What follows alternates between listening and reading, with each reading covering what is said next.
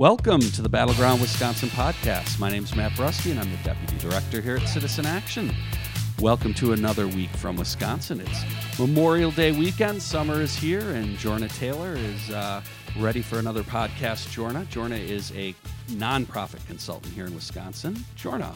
Happy Memorial Day weekend. All right. Happy birthday weekend to me. Yes. Yes. I was going to say, we'll look forward to hearing what you're doing on your birthday later in the show. Robert Craig is here. Robert is, of course, the Executive Director here at Citizen Action. Robert, welcome. Good morning, everyone. So we have a court-heavy, legal-heavy podcast today. We are going to talk about two of the big court cases that are going on and a couple other court-related legal issues. But we want to start the podcast by talking about a tour that, Robert, you were on this week around a couple of spots in the state to announce the launching of a piece of legislation to deal with the high cost of prescription drugs, particularly here in Wisconsin, where essentially nothing's been done to address the high cost of prescription drugs. So tell us a little bit about who's involved and what this is all about and why it's so important. Well, this is one of those issues that's absolutely huge with the public and which is not on the political radar screen, the legislative radar screen at all, because of the political muscle of the pharmaceutical industry. So it's a classic thing where if progressives are being smart, which we're trying to be, that you need to make it an issue before the election. So we did get questions about why Representative Deborah Kolstey is introducing it now. Well, what better time to announce it than to put candidates in a position of saying whether they are for or against controlling prescription drug prices. And all this really does is it looks at very high-value drugs that people need in order to manage chronic diseases or to deal with life-threatening diseases like cancer, and looks at whether they're excessively expensive. You look at what it costs to manufacture, what the company actually paid to research. By the way, they claim it's all research, but in fact, we're paying for most of the research as the public.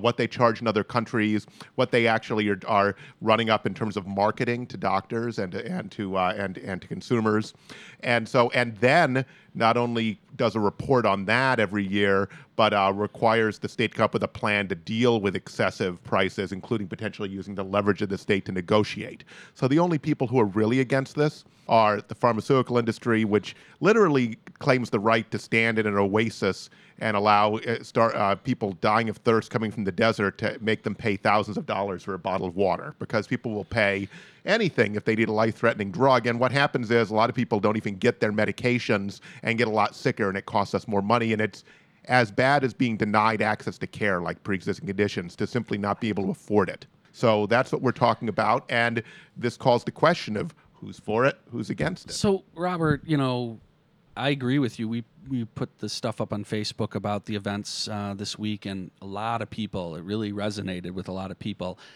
However, Keith Best, our resident troll and legislative staffer, for the majority party, while maybe at work, I don't know, it was middle of the day, he wants to know what are you talking about? This is Obama's fault?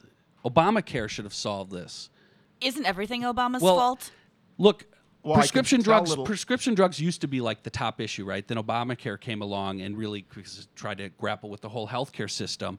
But, prescription drugs is still an issue, right? The cost. So help explain to people who say, hey, how come Obamacare didn't solve this? And I'll give you a bipartisan answer, unlike Mr. Best, who says everything you say bounces off me and sticks to you, right? Obviously, this was a huge issue in the mid-aughts, so much so that a Republican president, George W. Bush, did Medicare Part D. But one of the provisions was, because of the strength of pharma, is that Medicare was forbidden to negotiate. And we're the only country that doesn't, and that's why we pay on average 40% more per drug. And for a lot of high-value drugs, it's double. And Wall Street Journal did a great analysis, drug by drug, of what it costs in other developed countries versus the United States just in December. Now, it is true that we got to the Affordable Care Act, which Keith and his friends were no help with, as we remember, to put it mildly. The Obama folks decided not to take on pharma prices, because then the whole pharma industry would have put hundreds of millions into killing the bill and joined with the right-wing Republicans trying to do so. So they didn't take it on either. So neither side has taken it on. But certainly if we had said to, Speaker Boehner And Majority Leader McConnell, well, gee, if we take on pharma, will you support Obamacare? You can know what the answer would have been. So, but clearly neither side has wanted to take this industry on. And a couple months ago, when Senator Dave Hansen just mentioned in a student newspaper they want to look at prescription drug prices, all of a sudden he was besieged by pharmaceutical lobbyists. That's what we're talking about here. But Robert, how would I watch daytime TV, and how would I know, what will make me happy and what will make me skip through the fields holding hands with my spouse if it isn't for the glossy commercials and overproduction of the pharmaceutical industry? Ask your doctor if arsenic is right for you, Jorna. So There could be some side effects like sudden death, but other than that, you'll be skipping in the fields. look, on that note, it's interesting that this was announced this week, because it was also new data came out on CEO pay, and it was Has found nothing to do with it, Matt. I know. They're doing Nothing. incredible research, those CEOs, Yes. for life-saving drugs. Both healthcare and pharmaceutical CEOs are now the highest paid execs compared to any other industry. In fact, their median pay is $14.5 million, and they continue to see their pay skyrocket, right? At a time when we're talking about issues Matt. with people being able to afford, as Robert Matt, said, their drugs in the desert. This is just a jobs program. Yes. This is making sure that CEOs of the healthcare industry and the pharmaceutical industry have jobs, and that their marketing firms also have jobs. Why do you hate hardworking people in the healthcare industry? And it's a good question, Let me say, Jorna. from a system standpoint, because we know the big drivers and costs are charges by hospitals, doctors, insurance companies cut, and then prescription drugs, right? And we believe prescription drugs have done a lot of wonderful things to extend life. So this is not about not doing that. It's about whether you can profiteer or not and make billions unnecessarily. If you get a major chronic disease and have high prescription drug costs, right? So we're talking outside of Medicare, where the donut hole is still a problem, though it's smaller. In Wisconsin, we did a report last year. In some areas of the state, there are $1,000 deductibles before you start getting anything paid for. We also had a report this week from the Federal Reserve that said that nearly half of American families could not handle a $400 unexpected bill. That's how economically near the brink they are. So what happens? People don't take their drugs that they need to manage a chronic disease. Then they get seriously ill and up in the hospital. Then we all pay for that. And so this is exactly the kind of, this profiteering is not only wrong, it is making healthcare much more expensive, and it is risking people's lives. Because to be honest, to be denied, to be priced out of something that's vital to life or to quality of life is just as bad as being denied coverage by a pre-existing condition. It's the same thing, and it's for the same reason, just corporate profits. So before we move on, I want to say thank you and a shout out to, well, first of all, the legislators who supported this, Robert. So Representative Kolstey and then Representative Melissa Sargent was at the press conference, did a lot of TV interviews, and she said just in the promos about the news coverage that morning spurred dozens of calls to her office in Madison about the prices. And they didn't see the whole story. They'd just seen TV news saying they were going to be covering it. Also, we want to thank former Representative Mandy Wright, who has always cared about this issue and was at the Wausau event. And as folks know, Mandy is running again for state representative, so we hope her the best. Obviously, someone like Mandy would be a huge change in helping move forward legislation that could actually rein in the prescription drug industry. Mandy told me that it was not part of her door wrap, but since she knew it was coming up and had read Representative Kolstey's bill, that she started asking on the doors, and lo and behold, tons of stories just on the doors in a couple days. So she realizes there's this huge issue with the public. It's just not very much in the media, and it's totally off the radar screen in Madison because it's been bought off the radar screen by a huge special interest, one of the strongest in the whole country. So it's important that we be asking all of the folks running for state rep, for state senate, do they support this? Do they support actually going in and reining in the pharmaceutical industry? Do they support accepting the Badger Care money? Because the current party in charge is clearly not doing anything about this issue. Ask your doctor if affordable prescription drugs are right for you. There you go. They're not. Ask your state representative. Overpriced drugs are the only kind that I like. So with that, I'm going to turn to Jorna to lead us off, on our next topic, because we're into the legal area, and you are our resident. I am the resident Cracker Jack Box legal expert. That's right. So I'm going to turn to you. We have a number of legal issues we want to talk about this week, but I want to start with the new trial that kicked off this week, and that's around redistricting. And we had Sachin Chheda on probably about a couple months ago to talk a little bit about this. But why don't you refresh for our listeners? Essentially, Jordan was hosting that one, as I recall. that's right, because I was Oh. gone. Yeah, so this one's Sachin talked a lot. so Boom, Sachin. We love Sachin, but he is a talker. So we appreciate that he came on and gave everyone a little tutorial about this. But for the folks who did not listen, just remind people why this is essentially could be a very historic case around redistricting that would impact Wisconsin, but could have ramifications beyond Wisconsin. Sure. So the case that's currently that's being heard, and I believe this is actually the last day of the trial today, has 12 Democrats that have sued, claiming that the maps, well, not claiming, asserting very strongly with a lot of evidence that the maps that were drawn by the Republican legislature were in secret, let's be very clear, behind closed doors at a law firm not in the building on the Square of Madison. I heard they were threatened by the recalls. They just had to act quickly, and Yes, that was the that- only way to that do must it, have- on behalf of the people. So on behalf of the people, Republican legislators met in secret for a very open process to draw maps for the state legislative districts that really were unfair to the transparency of elections and to democracy. And what it did is, cracking and packing is what you'll hear a lot of terms in redistricting, but it packed as many Democratic voters into as few districts as possible so that they could spread out and the majority party could ensure that they would continue having a legislative majority for the next 10 years. Yep. For example, in Kenosha and Racine is a perfect place of packing, where they took two districts that used to be essentially countywide, Racine County and Kenosha County, and created two districts that essentially one made up the cities and then one made up the rest of the rural areas. So they were able to pack Suburban areas and rural, but pack all the Democrats into one area, and then basically be able to create essentially another Republican district. And those districts, they look so normal on a map. If Yeah. you look at a map of the legislative districts in Wisconsin, it makes sense to me how Yes. they've gerrymandered. They've rigged elections for the next 10 years is what they've done. And it's more sophisticated than the old days. In the yeah. 19th century, they had rotten boroughs in Great Britain, and you literally had large cities like Liverpool that had no member of parliament, and then rural areas that had a couple hundred people that had a member of parliament, right? So now they're the same number of people, but you can use higher math and voter files and performance and tracking of the behavior of people very scientifically to create a map that in 2012, we have to remember that I think Democrats got over 200,000 more votes in the assembly than Republicans, and it produced only 39 Democratic seats and 60 Republican yes. seats. So it's a wonderful mathematical exhibition of how powerful math can be in stacking elections. So, Matt, you asked why this court case may have some sort of national precedent.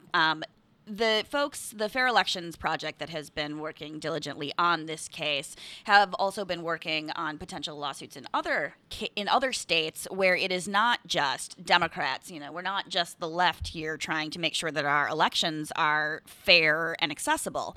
There are states where it is Republican plaintiffs that are questioning, why their vote doesn't seem to count as much as a Democrat's vote. So this could have this, maybe this makes it all the way to the Supreme Court. Who knows? Who knows if we'll even have a full Supreme Court? But we won't go there today.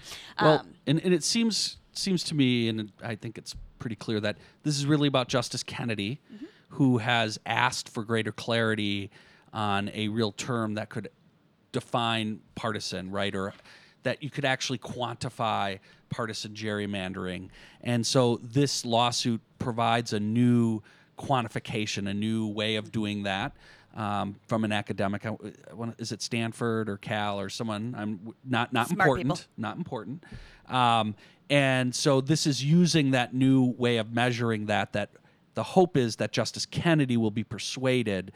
It's really interesting to point out that in the trial yesterday, and again we record on Thursday, so Wednesday, the Republican staffers admitted that they had different maps, and that they chose, as they described it, as the most extreme or aggressive, the most aggressive map, which had a 10-point change over the previous maps in terms of the amount of districts that were going to be Republican. They thought it was 59. Robert, you mentioned in the election it ended up being 60, very close to what they had assessed, that it kind of guaranteed them about 59.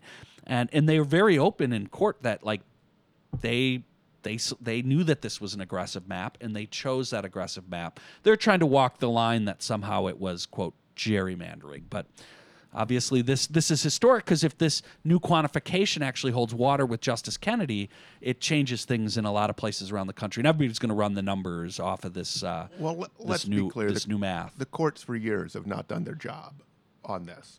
I mean, this is like separate but equal, or Dred Scott. I mean, it's unbelievable that politicians can basically cook the books in order for their own partisan benefit. I mean, it undermines the whole principle of democracy. We have such legal formalism that we've decided that there's a right to free speech for multinational corporations, never anticipated by the Founding Fathers in writing the First Amendment. But there's apparently no right to one person, one vote, right, in terms of how the system operates. And so I think, like with separate but equal, you got to keep challenging it and challenge the most egregious examples until finally you break through legally. And once you break through, then you can create a precedent. But this is completely indefensible. And this idea that we won one surge election, therefore we get to create a situation where voters don't even get to choose who controls the legislature. And by the way, which that what is we're the talking about defense. here. That is essentially Yeah, their defense. yeah. We won. It's stunning. Screw you guys, right? Now we've declared the universal, timeless dictatorship of the far right. Hold on. I don't know why you all think that like the people should have a say. Yeah. This is not actually a democracy.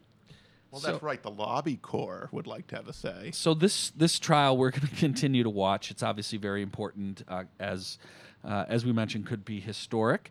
The other trial that continued into its second week this week is the voting rights trial. We had Anita Johnson from our office on last week to talk about her testimony around photo ID and the difficulties people encounter.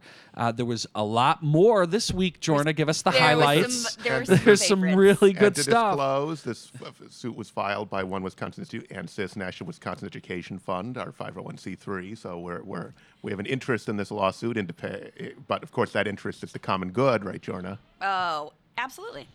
So, you know who doesn't have an interest in the common good? Boy, that sounded authentic. Some city clerks around here. So there were some that might be considered more conservative city clerks, though that Brought in by the defense, right? So Brought by the in. state. brought in by the state. Cedarburg. Cedarburg, Waukesha, if Wow. anybody remembers Waukesha. Wow. Port Washington. Wow. That have stated that, oh God, I can't even. It's good. So I'm going to start with the fact that they have seen virtually no problems. They've It's seen been no lines. seamless They saw no lines. So in low apparently turnout they're- elections. No. They saw no lines. It's like apparently didn't see any of the news coverage. They didn't pay attention to the whole trial last week where people talked about Yeah, lines. there were no lines. So they didn't see them. It didn't happen. And the people that they've talked to apparently are ecstatic over the fact that we have photo ID now. They are grateful. This rampant voter fraud that doesn't exist in Wisconsin is going to end now.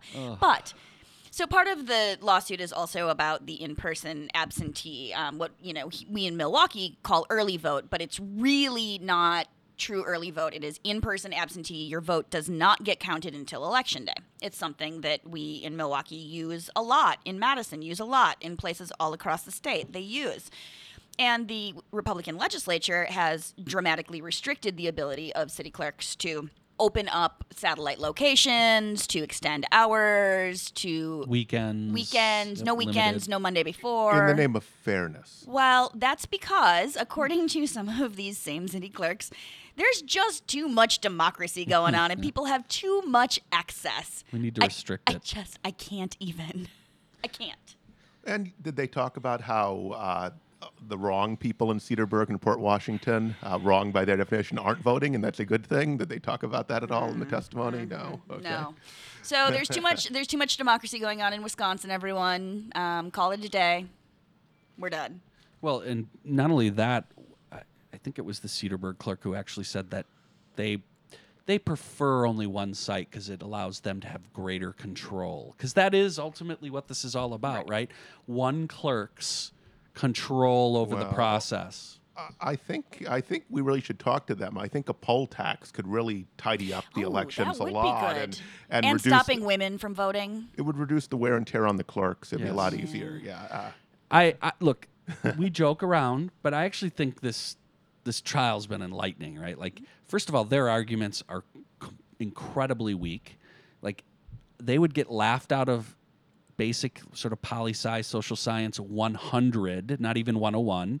100. Although you can't trust the pointy heads. That's the Okay, come problem. on, We right, need to- like we need that to fund the freshman universities. lecture. Okay, Yeah. all right. One of the first things you learn is association or causality, right? Or and the notion that just because we've had an election, this big presidential primary, and turnout was high, that means it didn't impact it. Is like some of the worst science. It's unbelievable they're bringing this out in a court of law as actual. Why do you think that facts matter, I Matt? know, They but- don't. And then you bring these clerks, These facts clerks. are no more questionable than Governor Walker's jobs numbers, are they? Look, these clerks who are clearly going to love a Trump administration, right? And all of its sort of, shall we say, brown-shirted apparel that goes along with a Trump administration. Sweatshop apparel. Yeah, who is in charge of the defense? I mean, the defense is awful. And by the way, the defense on the redistricting is quite awful too. It's amazing how naked they are on this. So look, we're going to continue to watch this trial. We've I think got more testimony into next week. I could be wrong. It may wrap up this week. Well, actually, I know from Matt's past that Matt kind of likes these naked pig-like cartoons. So if someone wants to do a naked pig Yes. concerning the defense. I believe the defense is a naked pig. And by the way, Jorna, he's not wearing any pants. So with that, we're okay, going to this move on podcast to is the going next- off the rails. Good Are lord. you concerned about naked pigs? You only like your Yes. pigs dressed? Oh Okay. my god. So we have more legal cases to talk about. you people. So, on the downside this week in law, right to work case is we had talked earlier about right to work had been stayed, or at least it stopped. It is now back in force as it waits to go on to its next stop on the legal. I think it was the appellate court that moved it forward. But that case we talked about before is going to ultimately get to the Supreme Court. So but that was a ruling this week. Also, another finding in the legal world this week is that Wisconsin has joined in with the 11 states that are suing the Obama administration. Hashtag thanks Obama for the guidelines that they issued around transgender bathrooms and transgender students. Yeah, and we've talked about this topic before and how gross it is that these folks would do this to kids who are in very difficult situations, right? Trying to figure all this out and then come with this kind of crap. And it's not even about bathrooms; it's about a right-wing agenda. So what is and their real defense? villainizing- What are they throwing I out was there? driving to Wausau and Appleton yesterday and heard the NPR coverage and the lawsuits that we've joined, but Wisconsin, not we, but the current illegitimate leaders of Wisconsin have joined. And apparently, because Texas is leading, they're messing with Texas kids. That's the defense. That's the messaging. Yes. Brilliant. Look, this is obviously very sad, and it's disappointing that they're choosing It's to sickening. go down this path with this suit. And fortunately, they don't have a majority of states that are following on, but Wisconsin will be one of them. Now, remember the strategy. The strategy of the social conservatives is to adjust as we modernize and as social mores and values improve and become more inclusive, and then establish the next line where they can take advantage of prejudice. So they're not talking about interracial marriage anymore, though they would if it was if it wasn't, If it polled right, well. right. But here we can still go after the transgendered community, especially when it goes to kids, and so we're going to do that. Believe you me, in 10 years, many of the politicians exploiting this now have been for it all along. And no. They'll have a transgender friend. Yeah, exactly. So this is just the same old game, and they're just trying to find where they can find the pockets of prejudice that they can still exploit for political advantage. And it's gross. Because they're jerks. Because you're talking about the most vulnerable kids. Mm-hmm. So this is the last thing a transgender highest teenager suicide needs. rates. Yeah. is exploitive politicians and kind of like conservatives. Conservatives weird because you have a libertarian strand melt together with kind of an authoritarian social conservative strand that wants to control people and say that someone's got to talk to that kid and tell them that they need to be this way. They need to play football, So I mean, you know what I mean, right? Do. Yeah. And then this is actually, as far as President Obama, since he's going out with quite a bang at the moment, we have the bathroom rule and the overtime rule, which is going to be the biggest pay raise that workers have gotten in a very long time in short order, and which is very much under attack. We'll be keeping you up to date on Ron Johnson's efforts to repeal the modernization of overtime so a lot more workers actually qualify for it. Oh, that won't happen because they'll have to read the bill. So it is Memorial Weekend, which means people can't wait to get out and have fun. And in the name of that, we are going to not get in your way with a long podcast. But before we get to what Jorna and Robert are doing this weekend, Jorna, our friend Paul Ryan, he just finds a way to keep one foot in the news cycle and, 1 foot in Janesville. He's got some darn good handlers. Yeah, well, so this week the news around him is that he has been his staff has been in constant daily communication with Trump's staff to try to work things out. And I believe they may have even met this week. And They talked by phone. They talked by phone. So where are we? Or do we Well, have we're Paul on having- the Trump train? We're having productive talks, Matt. We're having productive talks between the speaker and his orangeness. About and policing communities. about how much they both hate Obamacare and Building walls. and how much they hate poor people and maybe how much they like taco bowls. Trade. I don't really know. But the speaker has not yet endorsed his orangeness. Is he supporting him, though, like Ron Johnson? We're not even quite there yet, but we are coming closer to alignment of the Republican Capitol Hill agenda and his orangeness's agenda as the presidential nominee for the Republicans. Well, maybe when we get back from vacation next week, we'll have an endorsement to talk about, not just tepid support. But with that, it is the weekend, and nobody does Memorial Weekend like Jorna Taylor. Jorna, what the hell is going on? Is this an equine extravaganza this week? Unfortunately, I am not going to be going to a horse show this weekend. Oh, boy. I always do. I am not going this year due to some unforeseen circumstances within the horse community of a illness that has broken out. And so for the health of my own horse, I think it's in the best interest to stay home. I am, however, going to go to Door County, scenic Door County, Beautiful. Wisconsin. It's going to be a nice I will weekend. be working at J. Jeffrey Taylor Jewelry Store and Fine Arts in Fish Creek, Wisconsin. So stop on in and come see me on Saturday or Sunday. And then it's my birthday on Monday. So I'm going to hang out with my horses. So, listeners, you got a chance to meet Jorna if you can go, You can go to buy Door some, County. but you got to buy some jewelry. That is sort of what you got to pay in order to enter. Robert, what are you doing this weekend? Well, Celebrating my birthday. Yeah. I'm hoping earlier in the weekend maybe to get some training in for the West 24. And That I is did great. ride this What are we? We're morning only in less 2 than months away. Holy right. smokes. But then my brother and I are taking my nephew Delano down to Champaign, or Shampoo Banana, as it's called in Badgerland, for a tour of the University of Illinois, which is the top-rated computer school in the Big Ten. So we shall see, but it's doing the college tour in earnest. I'm told I talked to one of my old college roommates that apparently, according to the people who are really on top of college exploration, we're way, way behind. So it's got to probably Matt is too. This is good. This has got to be. I graduated. I'm all done with looking for colleges. So anyway, I- but there's a certain set of parents that take the college thing very, very, very seriously, and there are consultants you can hire and all sorts of things that we have not done. Well, but anyway, Trump's going to take care of them in the next administration. But it is important. I don't want to make fun of it. So we'll see what Master Delano thinks of the University of Illinois. He doesn't really like sports that much, so he won't be rooting against the Badgers. Yeah, well, there's not much to worry about with them challenging the Badgers in athletics. And Illinois may be number one in computers. It's got to be last place in hills and excitement, I would think. Champaign is a rough place, I would say, once you leave the university. It's pretty flat around there. There is a really good microbrewery downtown, the Blind Pig, going back to an earlier theme from the podcast. Like that.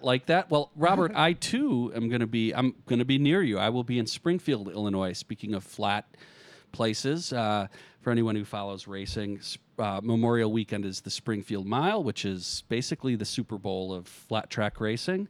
And on Saturday, my son will be racing at the Springfield TT. So heading down Friday night, and we'll be back Sunday to relax and spend some time with the family. But very much looking forward to Memorial Weekend. And it looks like we're going to have great weather, a little bit of rain here and there, but pushing 80 degrees throughout the state. So people, get out. It's been a little bit of a cold spring, and get out of your political bunkers this weekend and actually spend some time with family and friends and enjoy yourself.